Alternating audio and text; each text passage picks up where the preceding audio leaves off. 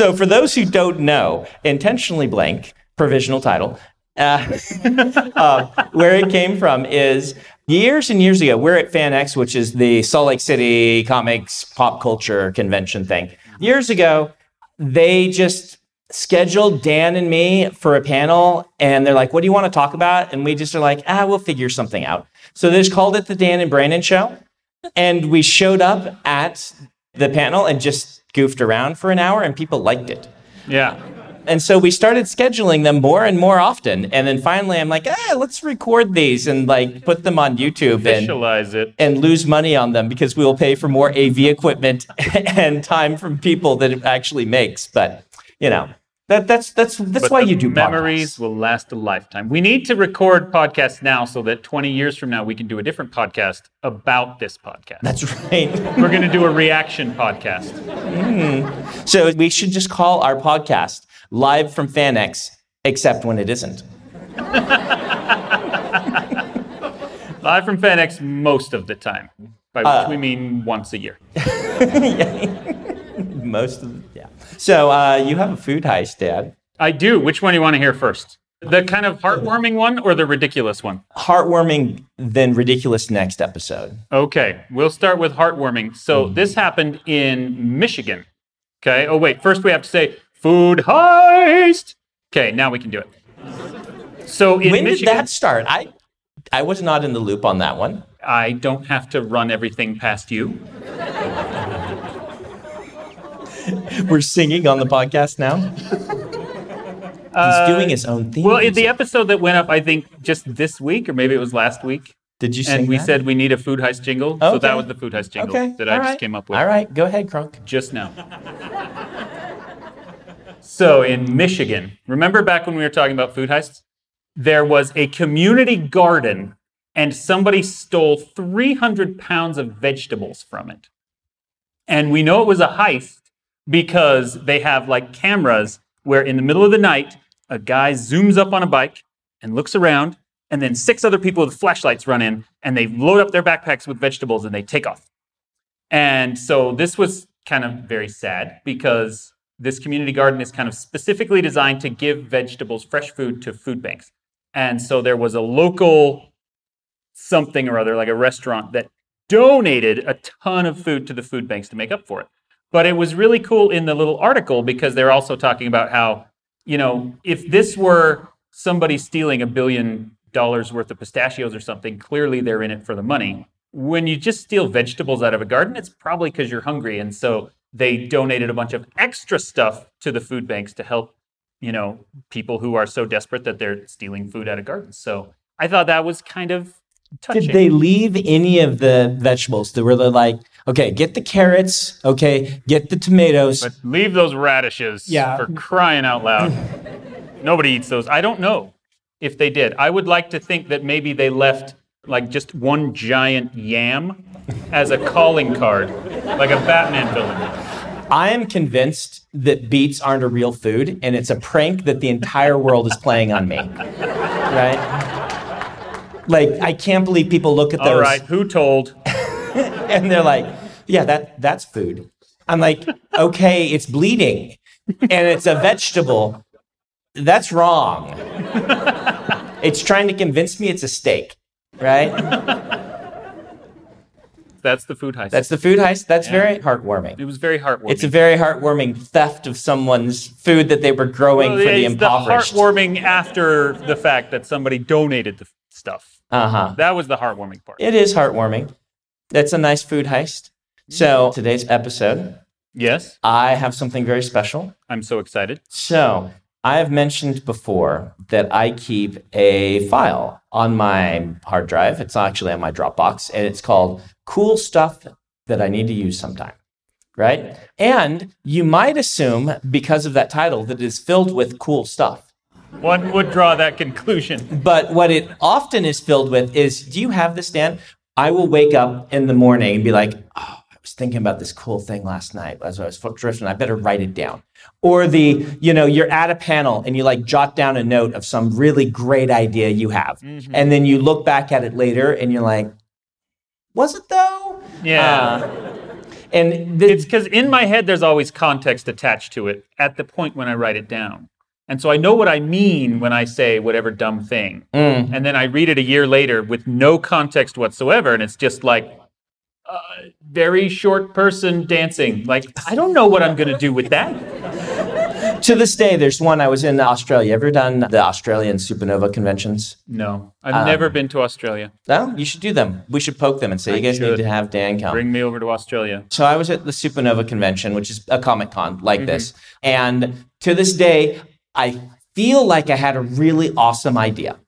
Just a really, this one didn't even make it to the thing, so it's not even on my list. Like, if I look back, I'm like, oh man, that idea. Like, on the panel, I must have been bored because I wrote a whole book in my head, right? While someone else was talking, Maybe one of the famous, I will not mention their name, other fantasy science fiction authors who like to talk a lot was on the panel with me, and I'm just, but afterward, that night, all I could remember of it was alternate dimension, which is not much to go off of. It's a little sparse in detail. And I still look back and I'm like, that book was so great. And now it's gone. It's vanished. And I bet it was terrible. But somewhere in an actual alternate dimension, there's a version of history where you wrote it. Yeah. And it killed your career. That's a little preview of our next episode because we're going to do 2 of them here. Our next episode is going to be alternate timelines of our lives. Do we have 2 hours for this? Yeah, we've got 2 hours. Oh, nice. Yeah, that's why I warned you about 2 episodes. I know, but I didn't realize. Yeah. Ooh. Yeah. All right, you ready to go down this? Yes. You ready to critique? So excited. All right, so this is quintessential. Oh, I should mention, this list is self-selecting for bad ideas because the good ideas get used. Right? And then I delete them from the list. And then the bad ideas just kind of hover there. And so here's your first one. Okay. This is endemic. I simply wrote down Vikings versus Cthulhu. Okay, but I would read that. You would read a book with those 3 words? I would. I wouldn't necessarily enjoy it. It sounds awesome. The trouble is, it writes itself. Which means that there's no inherent originality. There's got to be Vikings versus Cthulhu. Yeah, I haven't looked. There's got to be 100 There's got to be something. And so you would have to come up with another spin on it to make it more than just, Vikings with Cthulhu. Yeah, I mean, you could do a total Cthulhu pastiche, right? Because if you haven't read The Call of Cthulhu, it's all about a person finding the island that Cthulhu's on, blah, blah, blah, blah, blah. You could do that with a bunch of Vikings. Yeah. But that would just be Call of Cthulhu again, right? Mm-hmm. And so it's like, how do you change it up and make it not just, Call of Cthulhu again, or, make it too obvious? So my friend Dave Butler said this once, that you can always tell what horror authors are afraid of by what they include in their books. And with Lovecraft, you can tell the 2 things he's terrified of are foreigners and fish. Which is such a wonderful description. Yes, I would agree with that. And so his characters are always very kind of milquetoast people who tremble at the sight of something they don't understand, or a person whose skin is a different color, and they're just like, oh no, my foundations of the world. You know what? I would actually add that he's more afraid that he's secretly a foreigner. Yeah. Right. That's getting very deep. Or secretly a fish. And so when you do that with Vikings, and you find the Viking who's secretly a fish, the other Vikings would just kill him. And then, the Vikings' whole deal was, we're going to go find foreigners and kill them and take their stuff. They're not afraid of any of the same things. And so you would really have to come up with something new. For years, this gets me to a different idea, which actually isn't in my list, but for years, you guys know Larry Correia, right? So I met Larry 20-something years ago when he was self-publishing before self-publishing was easy, and he wanted advice on publishing and things. If you don't know Larry Correia, his pitch to me on his book was, people kill monsters and use accurate firearms and accurate firearms terminology in order to kill the monsters. And for years, I'm like, Larry, you should write a book about a zombie apocalypse where you treat the zombies very realistically and a bunch of redneck preppers with guns. It's like those guys from Tremors versus the zombie apocalypse. And I would find that very amusing, but it removes the basic concept of a zombie apocalypse, which is zombies are scary. Sure, zombies are scary. Yeah. So it makes me wonder, like, how could you write that? How could you do a zombie apocalypse where obviously you can do comedy horror where the zombies are no longer as scary, but even those like Shaun of the Dead and stuff require you to actually kind of be afraid for the gallows humor to work. And I don't know if you could do like a zombie apocalypse story or a Call of Cthulhu story without the fear. I'm not sure. Part of me thinks it would be really fun, right? Like the idea of the Vikings are like, what? This messes everyone else up. It goes back to, I've talked about before on the podcast. I really like highly competent people being competent to the point that some of the stories I tell in my brain are not effective stories to write because there's not enough conflict. People in them are too good at solving problems. They're too good at solving problems. But this gets back into that idea, like the idea of a bunch of Vikings who are just totally unafraid of the cosmic horror stuff and are just chopping through tentacles. And they're like, oh, Shub Negroff, boom, axe, And like some of them are going crazy, but they're like, it happens, that's just, It's just the battle madness. Yes. It takes us all sometimes. See, and the way that I would want to do that is have it be like something legitimately horrible. And, they show up in England or whatever. And the English are terrified of all the monsters that are attacking them. And the Vikings are like, isn't that just normal here? That's a good idea. We just came to England and there's monsters. Obviously, you're good at dealing with them. And they're like, no, run. They're going to get us. So in this version of the story, the Vikings have been fighting Cthulhuid eldritch horrors for, hundreds of years. And then they finally escape and get out to the world. And then the Vikings show up and they're like, oh, yeah, we're the cleanup squad. And they start chopping tentacles. That would be amazing. Okay, now I'm digging this. So we start with like the Middle Saxon period and Lindisfarne and whatever. And the Cthulhu monsters rise out of the sea, the deep ones. And they think that all is lost. And then the Vikings show up and instead of pillaging, they're like, nope, sorry. That was Bjorn. He got loose. We're here to stop him. It's like Men in Black, Saxon edition, right? Yes! Right? Except the Men in Black are the Vikings. And they patrol the seas to keep the Cthulhuid monsters from overrunning society. So would you call that Vikings in Black? Or would you call it Men in Chainmail? Or Men in Horned Helmets? No horned helmets. No, you would, because in this version of history, they have them. See, this is the problem. These ideas are bad, and then we talk about them, and I actually want to write them. And then they sound like they're going to be cool, and they're not. Like, everyone in this room is like, yeah, please write that, I'll read it. You'll read half of it. No, see, you could make that good. I guarantee you could make that good. I don't know. One of my, back burner books that I eventually want to get to is with Steve Diamond. We want to do the Saxon period of history as a zombie apocalypse. So all the least interesting ideas we just talked about lumped into one book. Except we'd do it right. All right, you ready for my next bad idea? Yes, I am. Okay, this one isn't so necessarily so bad is the fact that it's just not an actual story idea. Right? It's a cool, ooh, wouldn't this be whatever? And sometimes these show up in books, sometimes they don't. So I thought, wouldn't it be fun? Even after I wrote this down, by the way, someone's going to be out there and be like, oh yeah, that's in the story. I'm sure this has been done, but I thought, wouldn't it be cool if there was an award? How all of Ready Player One is based around this guy who created this intricate whatever, whatchamajingy to get his prize, right? What if there were an award set up for a hacker where the best hacker in the world has $1 million in Bitcoin on his laptop and you just have to hack it and take it from him? That's the prize. You get the prize by stealing his money from him. And he sets up the hacking award. Who can hack me and get my laptop? You get $1 million. I mean, technically, isn't that true of everyone who has $1 million? Yes. If you can steal it, you can take it. That's how ownership works. Yes, if you want to be technical about it.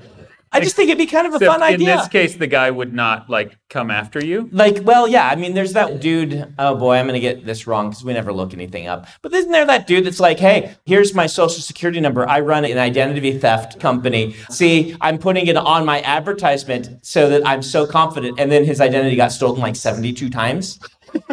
Because he ran a protect your identity thing, and I think he put it on the side of a truck or something like that.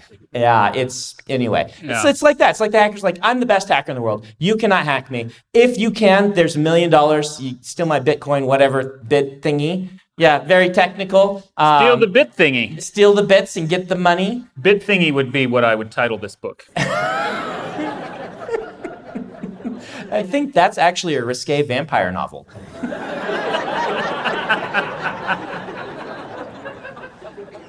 Nice. Now I just want to write that one.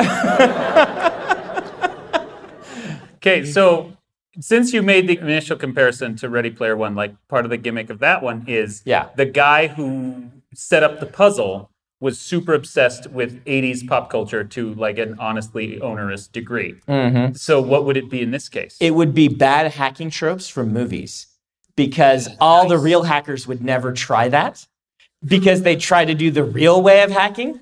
I don't know what it is, but as I understand it is stealing your password out of your wallet and then, go that, yeah. So when you hack partway into his system, it automatically connects to your microphone.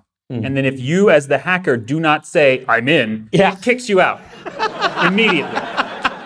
Yep. And it has this, once you start hacking it, it has this part where you need to just go like on your keyboard, right, to get in. And you need another person on another keyboard doing that too, so that you can hack together. Yes. Yeah.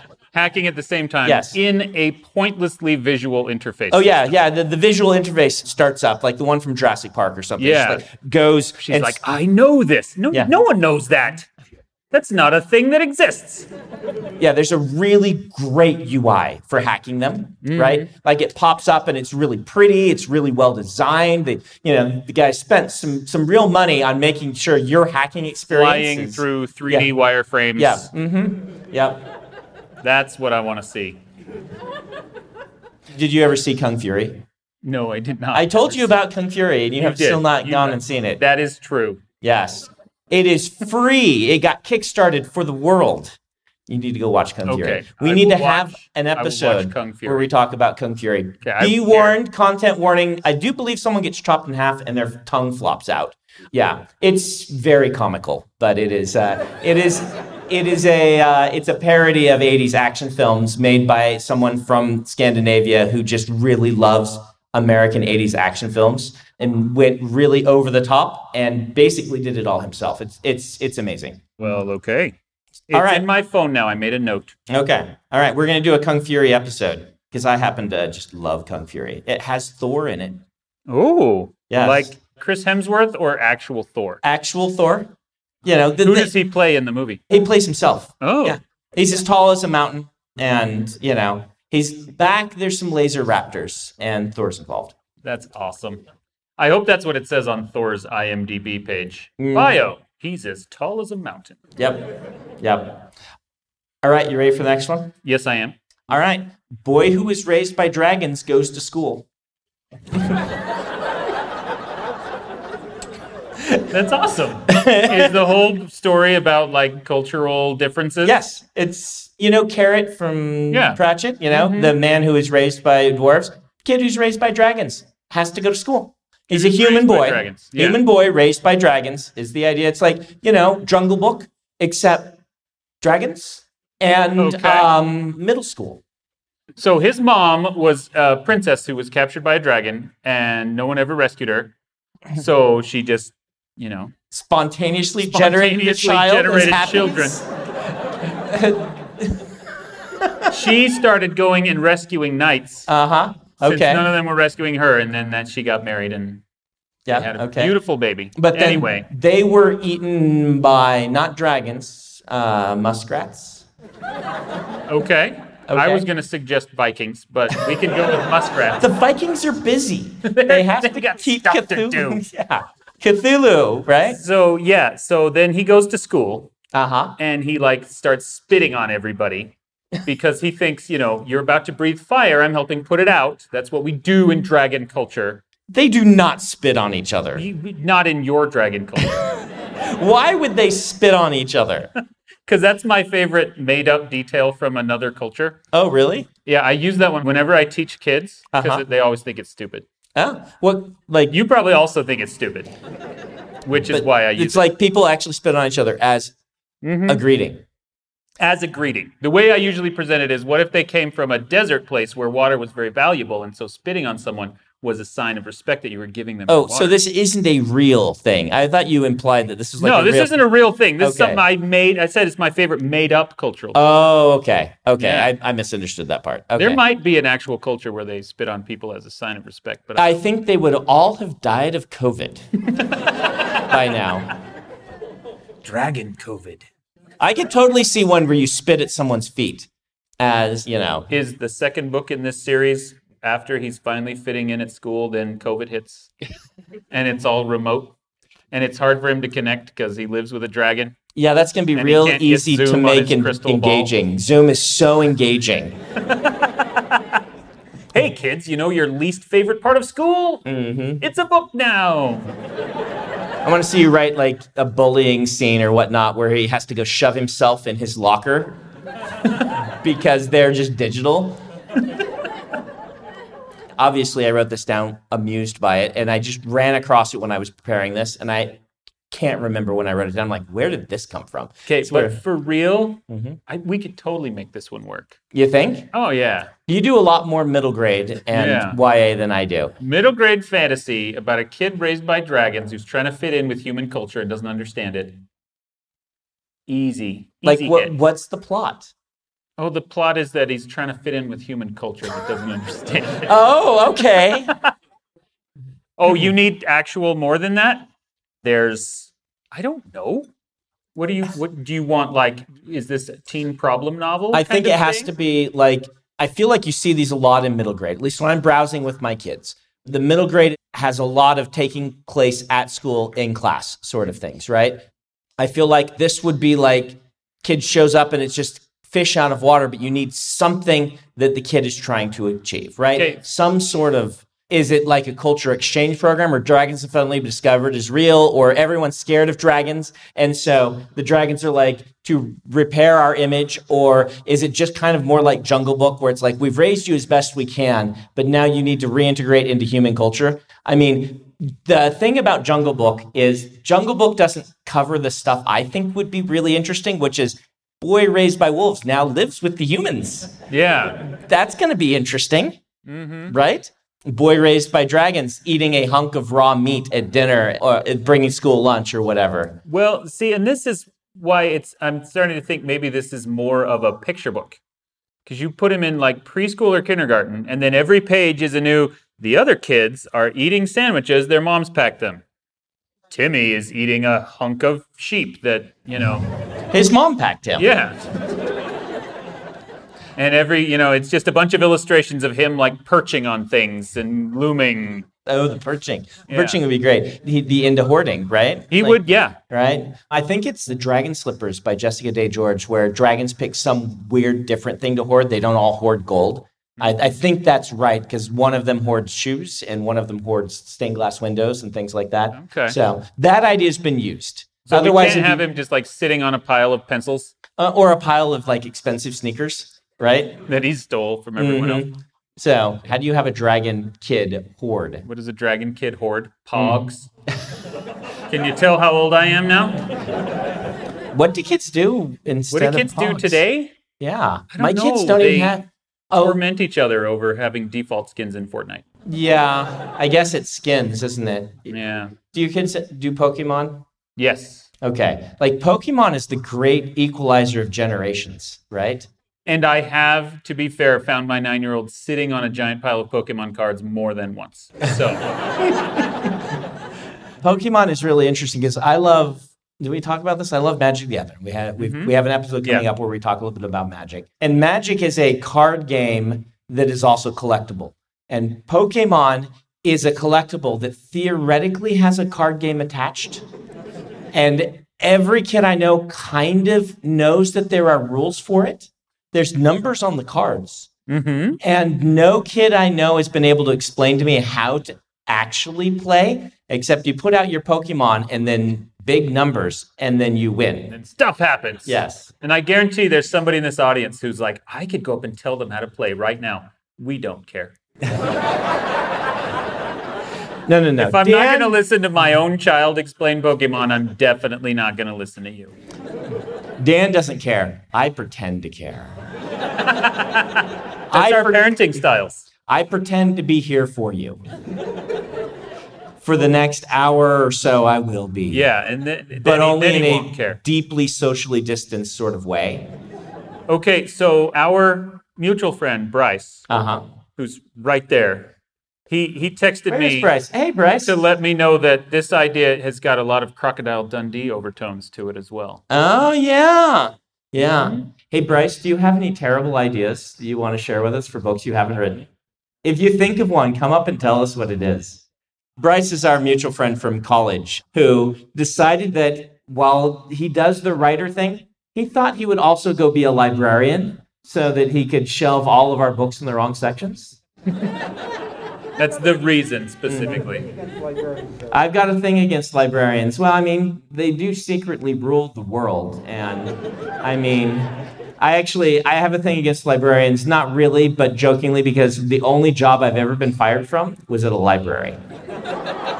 Yeah, you guys want, I'll tell you guys this job. Yeah, I want to hear this. So, I went to BYU my sophomore year, right? Freshman year, I had scholarships.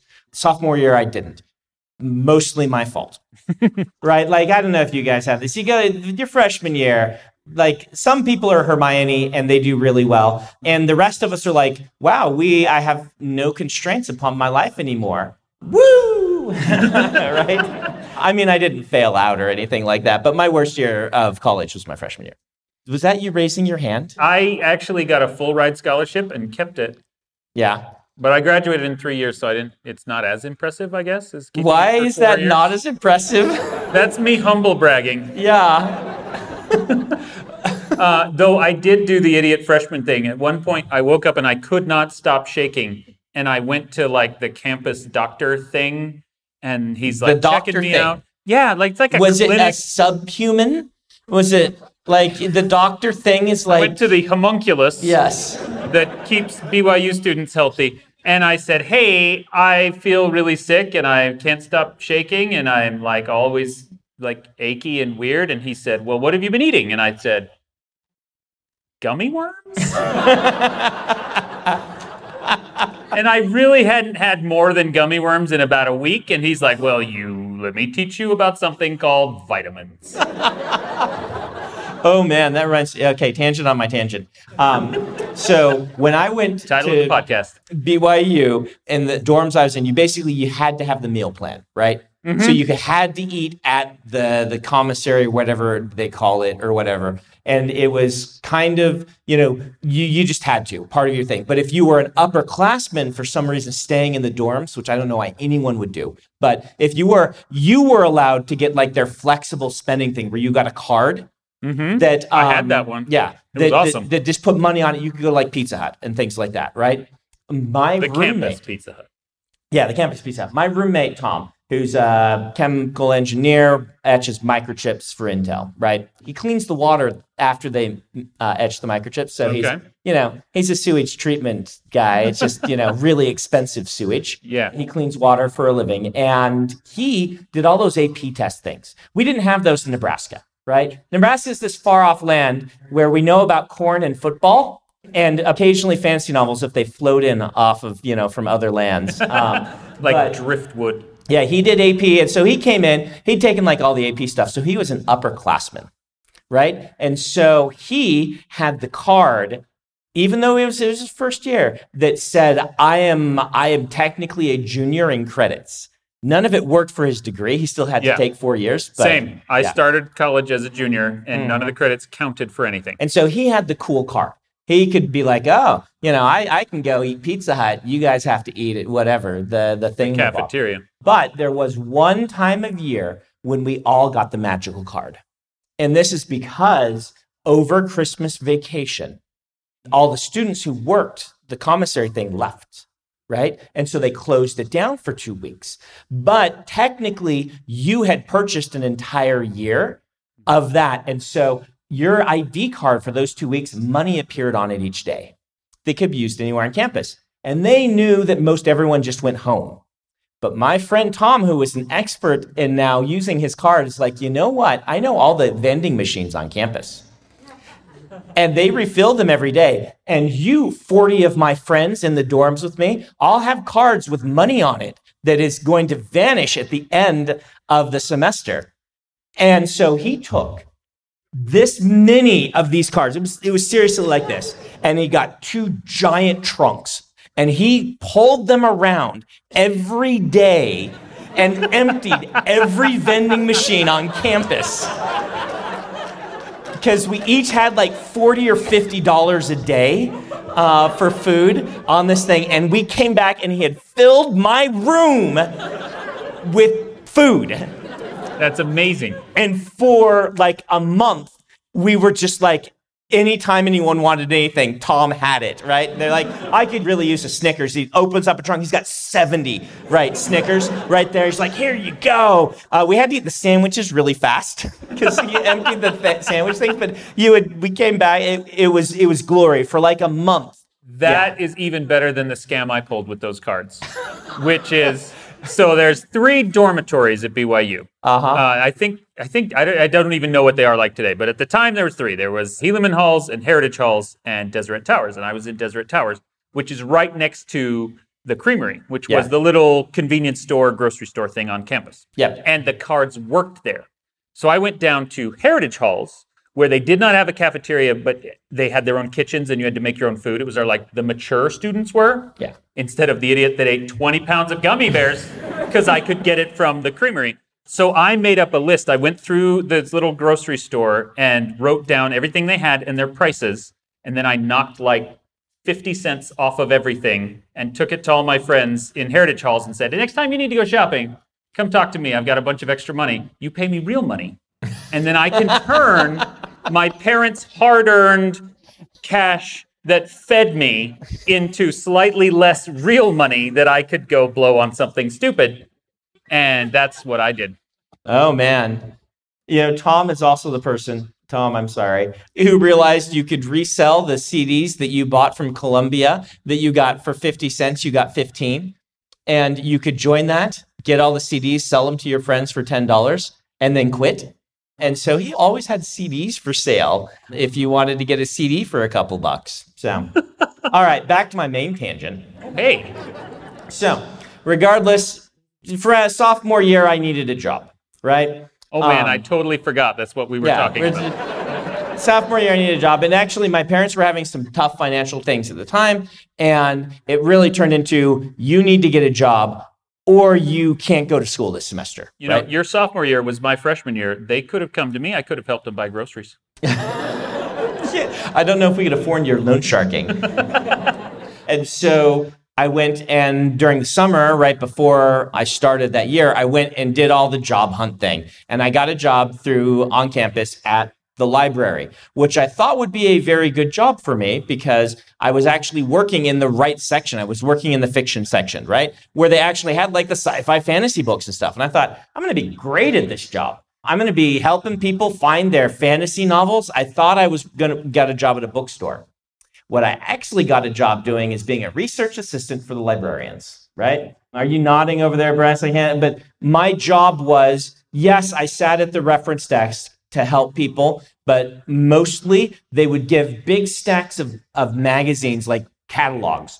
And the job was to go and search through the database at the library and see if we had the book. And if we had the book, cross it out. And if we didn't, circle it so that then the librarians could determine which of these books in this catalog their collection was missing. It was miserable. Like I've talked before, you guys, I don't think have heard this one yet, but like this is the definition of a miserable job for Brandon. Like I hate nothing more than work that uses part of my brain. So we have a whole thing on Intentionally Blake coming up about how much Brandon hates choirs. I love listening to them. I do not like singing in them. And this job was one of those jobs. I couldn't think about stories because I had to pay attention to the thing, but it was not engaging enough to be interesting. Just enough of your brain so that you couldn't do anything else, but not enough that you were interested or have fun. Yeah, I would have had a much better time in a job doing yard work or something like that, where I could, listen to music and think about the story I was going to write later on, or a job that fully engaged me and was interesting. This was neither, and it was misery, but I had to keep this job. Otherwise, I couldn't go to school that year. Turns out, when you're in a situation like that, you don't do your best work, right? I didn't know it, but I was doing a terrible job of identifying which books they had and which they didn't. I thought I was doing an okay job. No, really bad job. And they called me in after like a month or so, and they're like, we're letting you go. And I'm like, do I not get a warning? They're like, you were so bad that a warning is just, you are a round peg in a square hole, or vice versa. This is a terrible job for you. You need to go find a different one. And they were absolutely right? I was miserable, and they could tell, but that meant, oh no, I need to go home. I can't actually pay for school. They let me go right before the deadline when I could go home because they knew that I needed the job to stay, like the withdrawal and get your money back thing. And I'm like, I guess I'm going to have to go find a job and work. But then my roommate at the time, Micah, was like, hey, we've got an opening as a night clerk at the hotel. And I had applied for a bunch of hotel jobs before because I'd been searching for a job I could write while I was at work, and I'd been turned down for all of them. And he was like, no, I've got an opening. You want to try it? It's only 2 days a week. And I ran the finances. I was going to be in debt from student loans and things like that. But at least having something as a job was enough. And that's what got the job. That I wrote all my books there over the next 5 years. I wrote 10 novels. I eventually went to 5 days a week because I did a good enough job there, because that job was really good for me, because all they wanted me to do was be a good customer service person. And I like helping people. Like, that is actually fully engaging. If you come up and say, I have a problem, can you fix this? You get Brandon's full attention. And I enjoy finding creative ways to fix your problem. But that only would happen a couple times a night. And the rest of the time, I was sitting by a computer writing books. And so Micah out there saved me and gave me the job that got me. He was the assistant manager at that point, or he wasn't even the assistant manager. He was just what he was. Yeah, he was just like recommended me, and I got the job. And so there you go. Not a funny portion of the podcast. Just this is a neat thing. So I will say that if you are in college and you're a nerd with a bunch of nerd friends, having a friend who's a night auditor at a hotel was fantastic. Because most of our parties would just be in the lobby of that hotel, like at midnight until 3 or 4 in the morning. I see Christy nodding over there. She was in our friend group as well. Hey, Christy. And we would get together. We'd play magic tournaments for hours in the middle of the night. And every now and then he'd have to stand up and go help somebody. It was a nice lobby. It had a fireplace. It had couches and things. By the way, you guys should have Christy sign your Rhythm of War copies. She was my editor on Rhythm of War. So, Christy is great. She's one of our friends from college also. Yay! Professional editor. So I got one more, and then we'll probably wrap this episode up, and then we'll do the other one. All right? Awesome. I wrote down rental family. Rental family. Rental family. I don't know why I wrote it down. So, like, you've been lying to your parents for years that you got married and you have some kids now, and now they're insisting you come home for Thanksgiving, so you're like, call Rent-A-Family. Yes, something like that. Like, as I was thinking about it earlier, I'm like, what did I even mean? Did I mean like you could get robots that are like to pretend to be a family for you when you're lonely? Or is it like this? I had that idea. I'm like, you have to have, I have no idea. I have no idea why I wrote down rental family. Rental family. Yeah. The hilarious thing is, though, one time our mutual friend Eric James Stone, asked for a writing prompt. And I opened up my site and I'm like, I've got things. He's like, give me one that's just a couple words. And I'm like, all right. And I told him Vikings versus Cthulhu. And I told him rental family. There's two of them. Super novel. He actually submitted us a story that was like Bjorsen and the Thing from the Deep. But then it just turned out to be a rental family story. The title was a joke. And he took it a completely different direction. He wrote a really great story. I don't know if Eric's here. We've been on a bunch of panels and stuff, but I wouldn't be surprised if he sells that story. But I have no idea why I wrote that idea down. But Eric wrote a really great story using the concept. Rental family story. Yes. And he fudged it. It's not actually a rental family. It's like this cool upload your brain sort of thing. And some of the family has uploaded their brains and needs to rent bodies to go visit the rest of the family because their uploads, like their consciousness is digital now. So they rent bodies to go to a family reunion sort of thing. So one of my friends is James Sutter. He's one of the creators of Pathfinder and big RPG guy. And I was chatting with him, like texting the other day, and out of the blue, not connected to anything we were talking about, he texts in and he says, hey, so do you suppose that if we could upload our brains, that AIs would take those uploaded consciousnesses and just torture them as a form of digital hell for all eternity?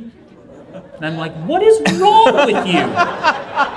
Where did that come from? And what does that have to do with anything? Obviously a DM. Very much so. All right. I think we're going to go to our excellent outro now. Okay. This one's for you, Ben. That's our new outro. I'm sorry. It's terrible.